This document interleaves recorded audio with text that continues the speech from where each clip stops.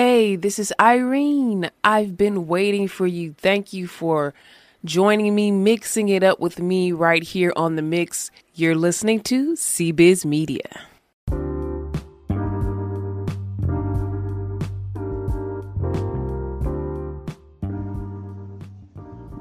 Hey people, hey, this is Irene, CBiz Media. Just stopping in for a quick moment, checking in. I just read Psalms chapter 80, and it says, it's captioned above, a call to God for help to the chief musician upon Shashanim Eduth, a psalm of Asaph. So I just read Psalm 80, and it's giving me vibes of like basically there's a time and a place and a point where God will shut you out. The people are then begging, asking God to hear their cries and their prayers. They're in need. And I do want you guys to read it for yourself to get the full context of what's going on. But they're just begging God to hear them again and to hear their voice and to answer their prayers. And they're saying, well, we'll turn back to you, God. Just save us, rescue us from this, and we'll turn back. Please just hear us. So this tells me that God is like not listening to them at the moment. God is not hearing them. God is not checking for them. And they know why. It's like, sometimes when you feel like God doesn't hear you, you're just like, why, God? What did I do or whatnot? They basically know that they aren't doing the right thing. They haven't been doing the right thing. And there are cases when sometimes when God doesn't respond to you, that is you. I don't know if anybody ever thinks about that, but it's you, and God can check out on you.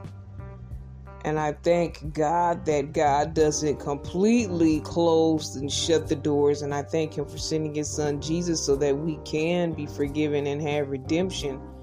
But according to Psalms chapter 80, and I'm sure many other chapters, I've heard the people requesting and praying like, God, please help us. We'll return to you. Please just forgive us and bring us back into the fold because we're struggling and all of this. And it just makes me think about like a cheating partner or something, like, and you're just begging your partner to take you back. And do you expect your partner to just open the door back up when you just cheated on them? Like, okay, let's say they locked you out of the house.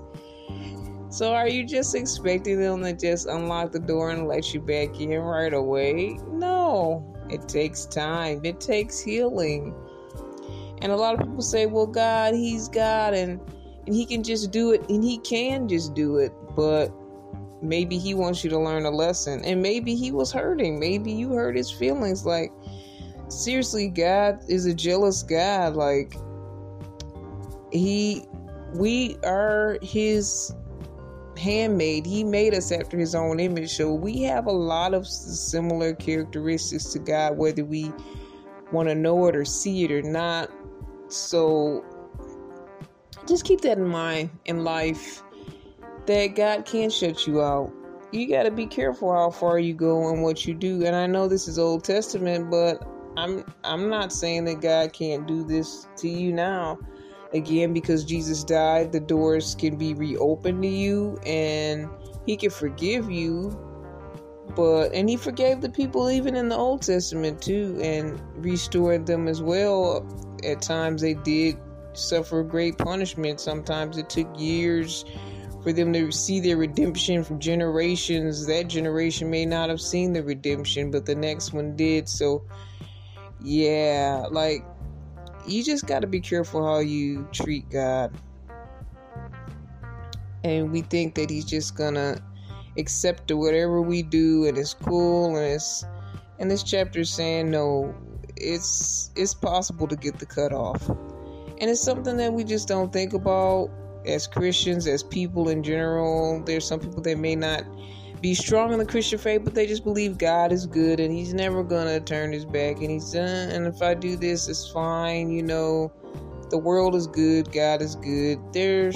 I don't know how many people actually believe the world is good, but some people just don't. They have a more surface relationship with God, so they don't get the depth. And even us as Christians, we kind of like, God, sorry, and then we just go back to doing what we're doing, and at some point, God's like, this is not acceptable. And you're going to have to beg, and you're going to have to cry, and you're going to have to get down on your knees. I got to reference Keith Sweat, because I know they used to say he was always begging in his R&B songs. R&B artist Keith Sweat. Some of those crooners and some of those music artists that will beg their woman, please, please, please. Well, sometimes we have to beg God, please give us your favor again. And you just don't want to be in that spot. But you can get in that spot. And that's what this chapter is telling me. And this is not the only example. Again, there's many other examples in the Bible. But yeah. It's not just, God is just not roses and rainbows and all of those lovely, fluffy things that we love. He's shown he has wrath. And for good reason. And who am I to question God and how he runs things? And if you know what you're supposed to be doing and what you're not supposed to be doing, then it's on you for the choices that you have made. So just don't be surprised if you gotta beg. But honestly, I just don't want to be in that position. So gotta work hard to stay out of that position, but can't say that I won't ever be in that position. It's something to really think about. And just put more love and respect on God's name and how we treat him.